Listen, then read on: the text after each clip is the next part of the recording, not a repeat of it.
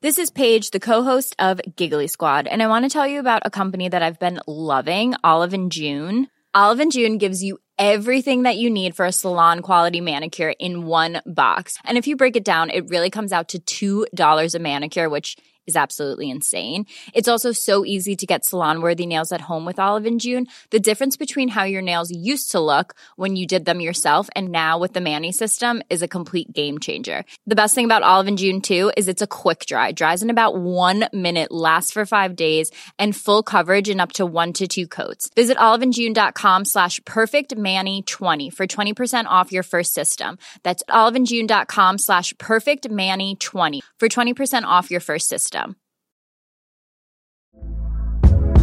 Hey there, it's Michelle Norris. I'm host of a podcast called Your Mama's Kitchen. When I travel, I'm usually looking for a way to find a taste of home when I'm not at home. And one of the things I love to do when I am at home is entertain. And Airbnb allows me to do that. When I was in California recently, I rented a house that had a great kitchen. And when we were sitting around the table, we were all thinking, we're in someone else's house. Someone could be in all of our homes as well. If you have a home, but you're not always at home, you have an Airbnb. Your home might be worth more than you think. Find out how much at airbnb.com/host.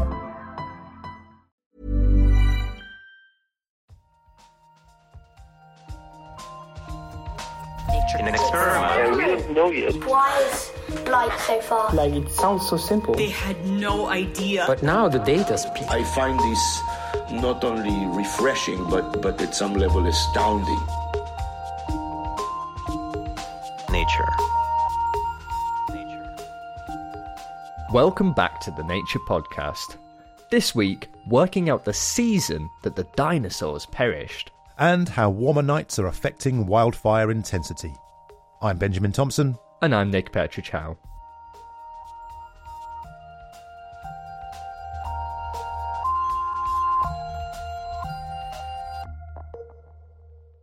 One day, 66 million years ago, a meteor around 10 kilometres wide hit the Earth and led to one of the most famous mass extinctions. The event that marked the end of the time of the dinosaurs and the start of what some call the Age of Mammals. But a question you might not have asked about that dramatic day was, what time of year was it? Well, now we may have an answer, thanks to a new paper in Nature. I called up one of the authors, Melanie During, to find out more, and started by asking a very important question for any paleontologist. What is your favourite dinosaur and why? Oh my gosh, I don't have one. I've always refused to have a favourite dinosaur. No, because the thing is, I love them all, and I love the forgotten animals that live alongside them, perhaps even more. I can never devote all my love to just one dinosaur. That is fair enough. So, dinosaurs, non-avian dinosaurs, I should say, went extinct in a mass extinction event around 66 million years ago, which was coupled with an asteroid impact. And in a new paper in Nature, you claim to have pinned down this event to a specific season. So first of all, I was wondering, why is that something you'll be interested in finding out, what season it was when this mass extinction event occurred? Well, there's one thing that you need to keep in mind when we speak about the season of the impact, because the season in the northern hemisphere is always the exact opposite of the season in the southern hemisphere. So it's actually seasons, but that's not such a catchy title. So we stuck to one. So the thing is that, of course it matters, because the impact was going to happen. And there's a large concatenation of dramatic events that happen when the impact occurs. So the impact occurs and you get all of these dramatic effects. But the first one is the worst. You get the actual impact, you get the infrared radiation. Literally being on the surface will kill you. So then the season suddenly matters, because if you're below ground, you at least survive that first blow. And the thing about the extinction, as you mentioned, it kills the non-avian dinosaurs. It is a very specific extinction.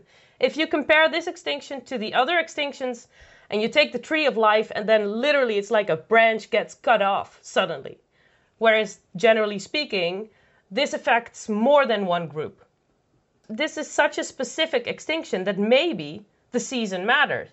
So spring or summer, when most animals are above ground eating, is a much more risky season than autumn or winter when animals are below ground, and even plants have already shed their leaves, so they're a lot less vulnerable. So, for example, in winter, say, an animal might be hibernating underground to survive, and that might coincide with a meteor impact. So I guess, yes, it does matter. So to figure this out, you looked at the fish that died on the day of the impact. Now, you're going to have to walk me through this a little bit. For a start off, how do you find fish that died on the specific day of the impact? So the fishes were found with impact spherules in their gills. And these impact spherules, they have a fallback time to Earth of 15 to 30 minutes after the impact. And because these fishes were found with the impact spherules in this deposit, we can tell that they died there and then, and were likely even buried alive. And when you say impact spherules, is that just the sort of debris that was thrown up by the impact? Yeah, exactly. Because the meteorite struck with such force, Earth rock was flung out into space. It crystallized in low gravity conditions and then rained back down to Earth. And we can recognize them very well because they are often hollow in the center, or they have a glassy core. And that's because they crystallize in zero gravity. Everything that crystallizes on Earth has their lightest elements come to the top. If something crystallizes in space, it stays in the center. So you've got these rocks that have been thrown up by the meteor, they've gone up into space, they've crystallized, and then they've come back down and impacted these poor fish. And then with these fish, you looked at their bones. And so from their bones, you were able to tell what season it was when they died. How did you do this? So bone growth is very comparable to trees. So you have to imagine like this. When bone growth for a new year starts, it actually starts by stopping. That sounds really weird, but growth is so minimalized up to absent in the winter months that when the growth starts again in spring, the first thing it does is it deposits a line of arrested growth. The literal separation between, okay, here's where growth ended and then starts again. So that's what happens in spring. And then in spring, bone cells start to be created. And they are more abundant when there is more food. So it's always spring and summer because then they're eating. And in summer, there's generally speaking a little bit more. Weather is better. You've got the whole food chain working with you towards summer. So everything's eating more and more and more. And so you've got a high peak in bone cell size and density around the summer. And then you get to autumn. And in autumn, the food availability drops down again. The weather doesn't become so favorable. And then you see that the growth is slowing down. And then you get lamellar bone growth. That's like a really slow form of bone growth. So you get a couple of lines of lamellar bone growth until winter. Then nothing happens until spring. And then first you get the line of arrested growth again. And then the bone cell production starts again. And so, given all this, you've got your fish bones, you've got all your data, you brought it all together, and you come down on it's spring. Spring in the northern hemisphere is when this is happening, and I guess autumn in the southern hemisphere. What does this all tell us about this mass extinction event? I think that what it tells us is that we need to start looking into a behavior of latest Cretaceous fauna. And flora, of course, but particularly fauna. Because I think that the groups that were capable of, I would call it torpor or hibernation or estivation, so being able to just shelter in place, shut down most of your vital functions down to a minimum, and just hang in there until the situations improve. There's many groups that are capable of that, and I don't think it's a coincidence that most of them survived. And I think it's a good idea to start looking into such behavior in latest Cretaceous fauna. That is, of course, something that was not in the scope of this study, but I think that this study certainly helps direct future research into the end Cretaceous extinction. So things that were able to be dormant, like hibernating mammals, may have been more likely to have survived. So what's next for this research, or where do you think this needs to go next? I would look for patterns in hibernation. Look at those who would go into burrows, because I think it's as simple as this. When the meteorite struck, unless you were underground, you were dead to begin with. That was Melanie During of Vrije Universiteit Amsterdam in the Netherlands and Uppsala University in Sweden. For more on this story, there's a news article that you can check out. There'll be a link to that and to the paper in the show notes. Coming up, we'll be hearing how warming nights are increasing the duration and intensity of wildfires. Right now, though, it's the research highlights, read by Noah Baker. The gender pay gap tends to shrink when you tell workers what their colleagues earn.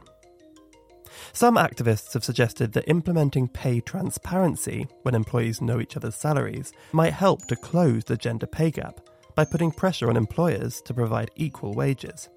Now, researchers have put the theory to the test. They assembled a dataset of roughly 100,000 academics in 8 US states and compared the salaries of men and women that switched to transparent pay. They found that after the policy was introduced, there was an associated rise in the wages of underpaid women relative to men, and the gender pay gap closed by 2 to 6 percentage points. The researchers also found that the relationship between academic performance, like numbers of papers published, and salary was weakened after the transition to pay transparency. You can read more about these findings in Nature Human Behaviour. Did you know that King Tut had a dagger formed from a meteorite? Well, he did, and researchers have now delved deeper to discover more about how the pharaoh's knife was forged.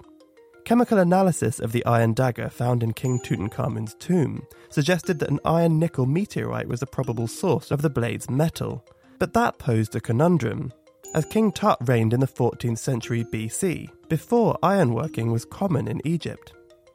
Now researchers have used an X-ray fluorescence technique to map the knife in new detail. They found that the nickel was distributed in a crosshatch pattern, typical of a group of meteorites called octahedrites. But for the blade to have retained this pattern, they say it must have been forged at relatively low temperatures. Additionally, the elemental composition of the decorative hilt suggested that stones were glued on with lime plaster, which was also uncommon in Egypt at the time. All this led the authors to speculate that the dagger was foreign, and might even be a knife mentioned in an ancient diplomatic correspondence, a gift to Tutankhamun's grandfather from an Anatolian king. You can read more in Meteoritics and Planetary Science.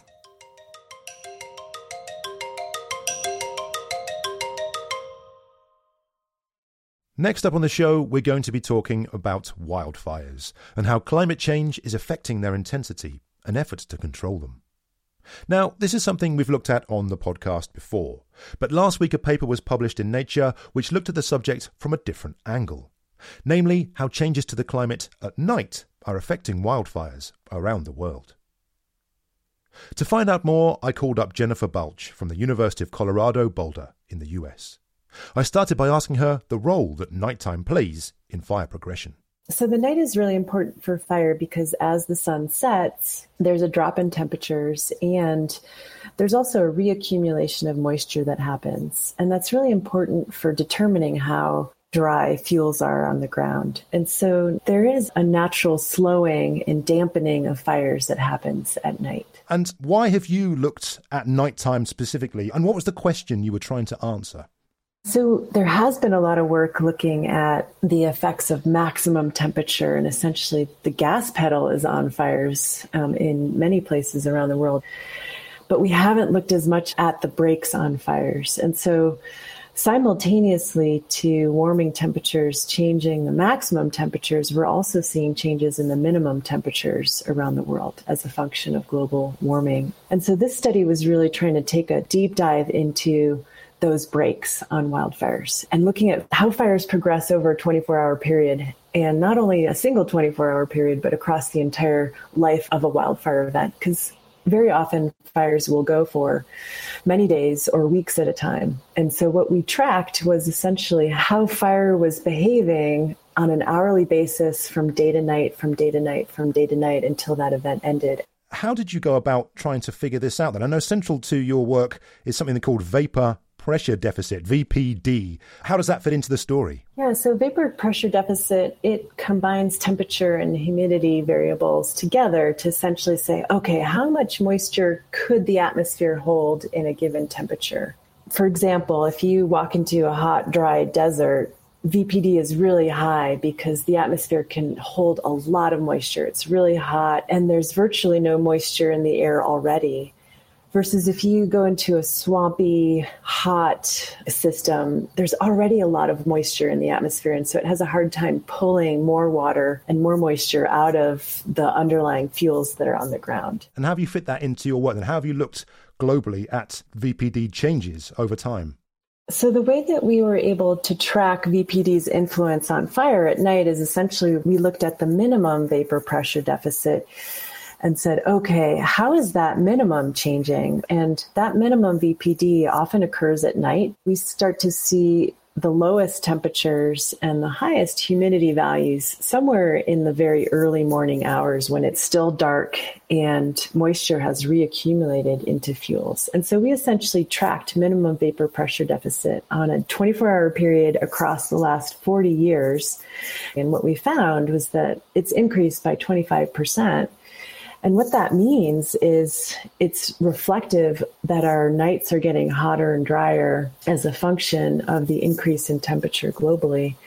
And then we also looked at how that was related to individual fire events and how we were seeing fire behavior change on an hourly basis. And we saw the amount of active fires detected by satellites essentially tracking VPD really closely. And we did this for over 80,000 fires across the world. And we then looked at, okay, how is the intensity of fire changing at night?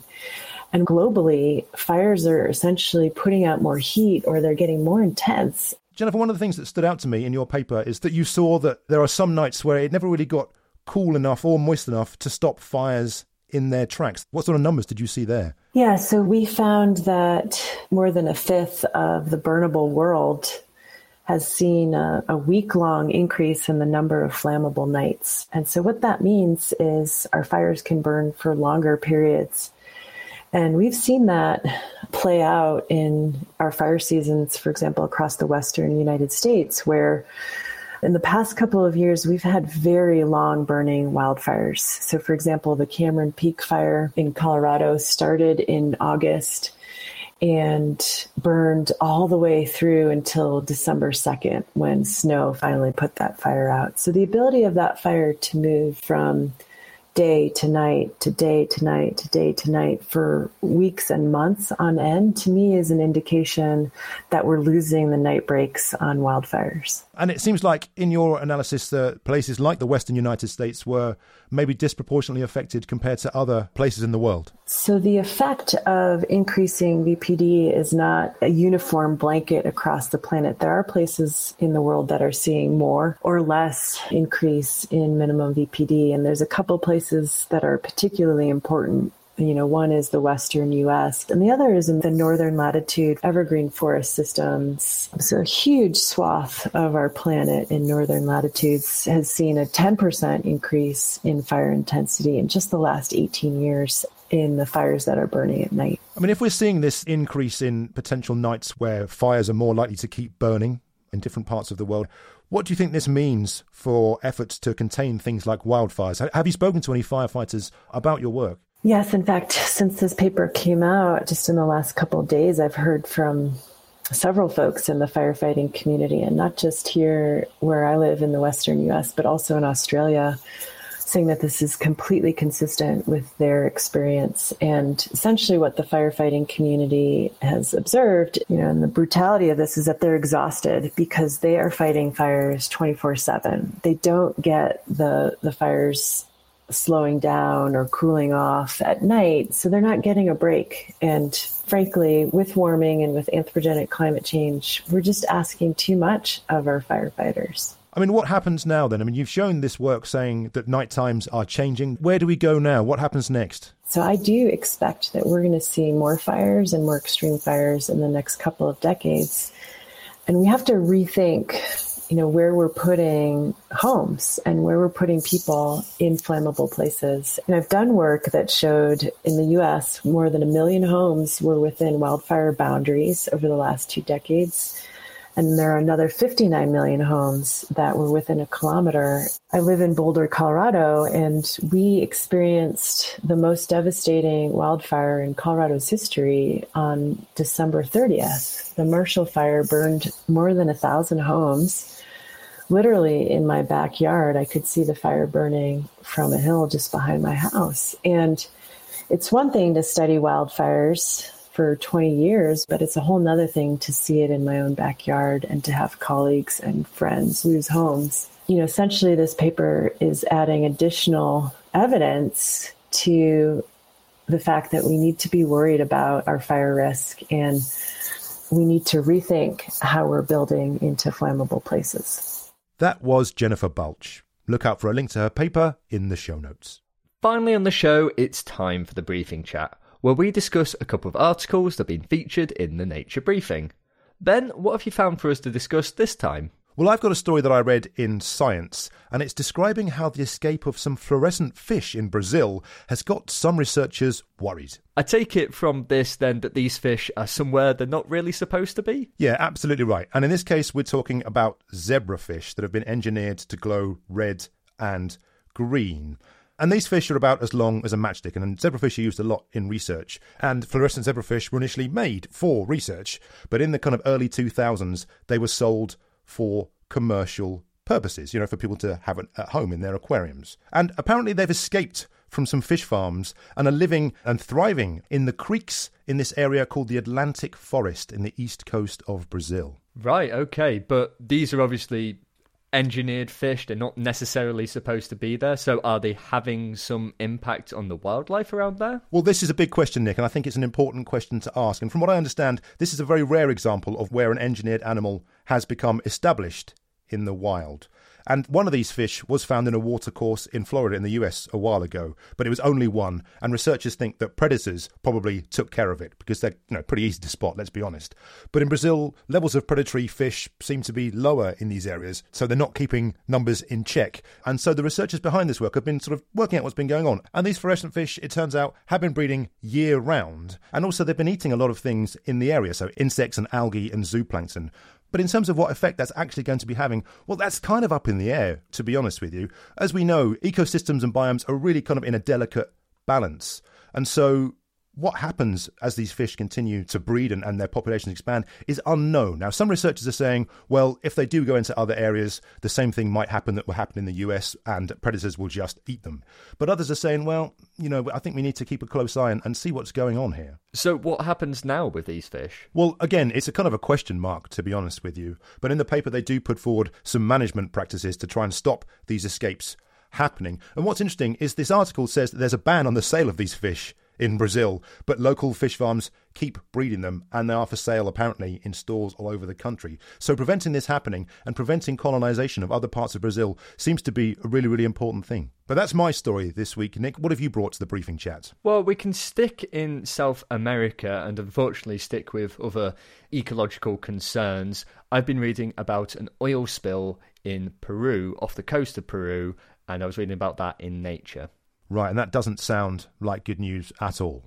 No, I mean, the tagline for this article is scientists are appalled at the environmental damage and the situation is still evolving, but it could be anywhere up to 10,000 barrels of oil have been spilled off the coast. And one of the really devastating aspects of this is that the oil has spread into 3 marine protection areas.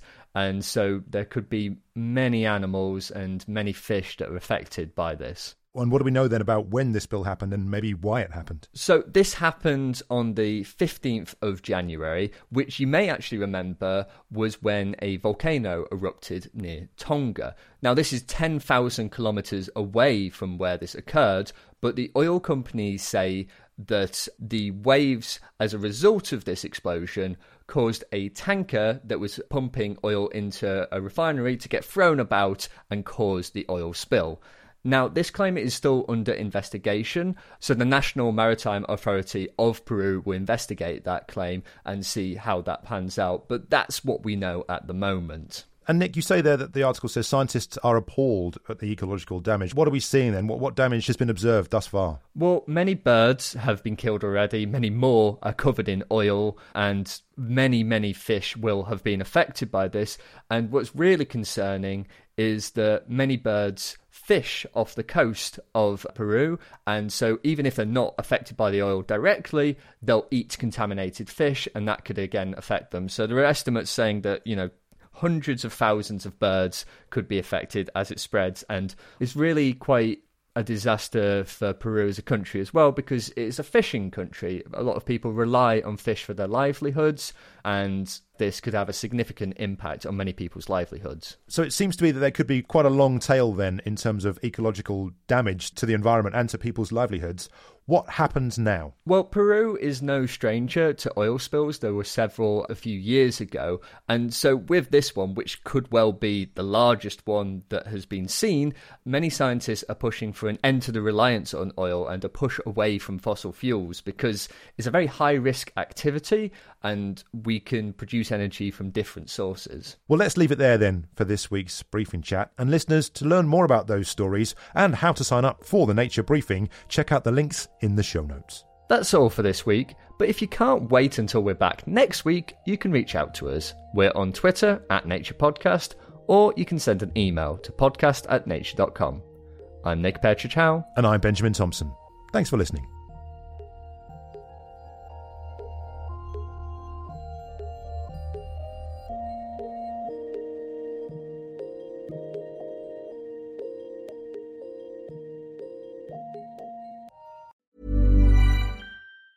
Hi, I'm Daniel, founder of Pretty Litter. Did you know cats tend to hide symptoms of sickness and pain? I learned this the hard way after losing my cat, Gingy. So I created Pretty Litter, a health monitoring litter that helps detect early signs of illness by changing colors, saving you money and potentially your cat's life. Pretty Litter is veterinarian developed, and it's the easiest way to keep tabs on your fur baby's health right at home. Go to prettylitter.com and use code ACAST for 20% off your first order and a free cat toy. Terms and conditions apply. See site for details.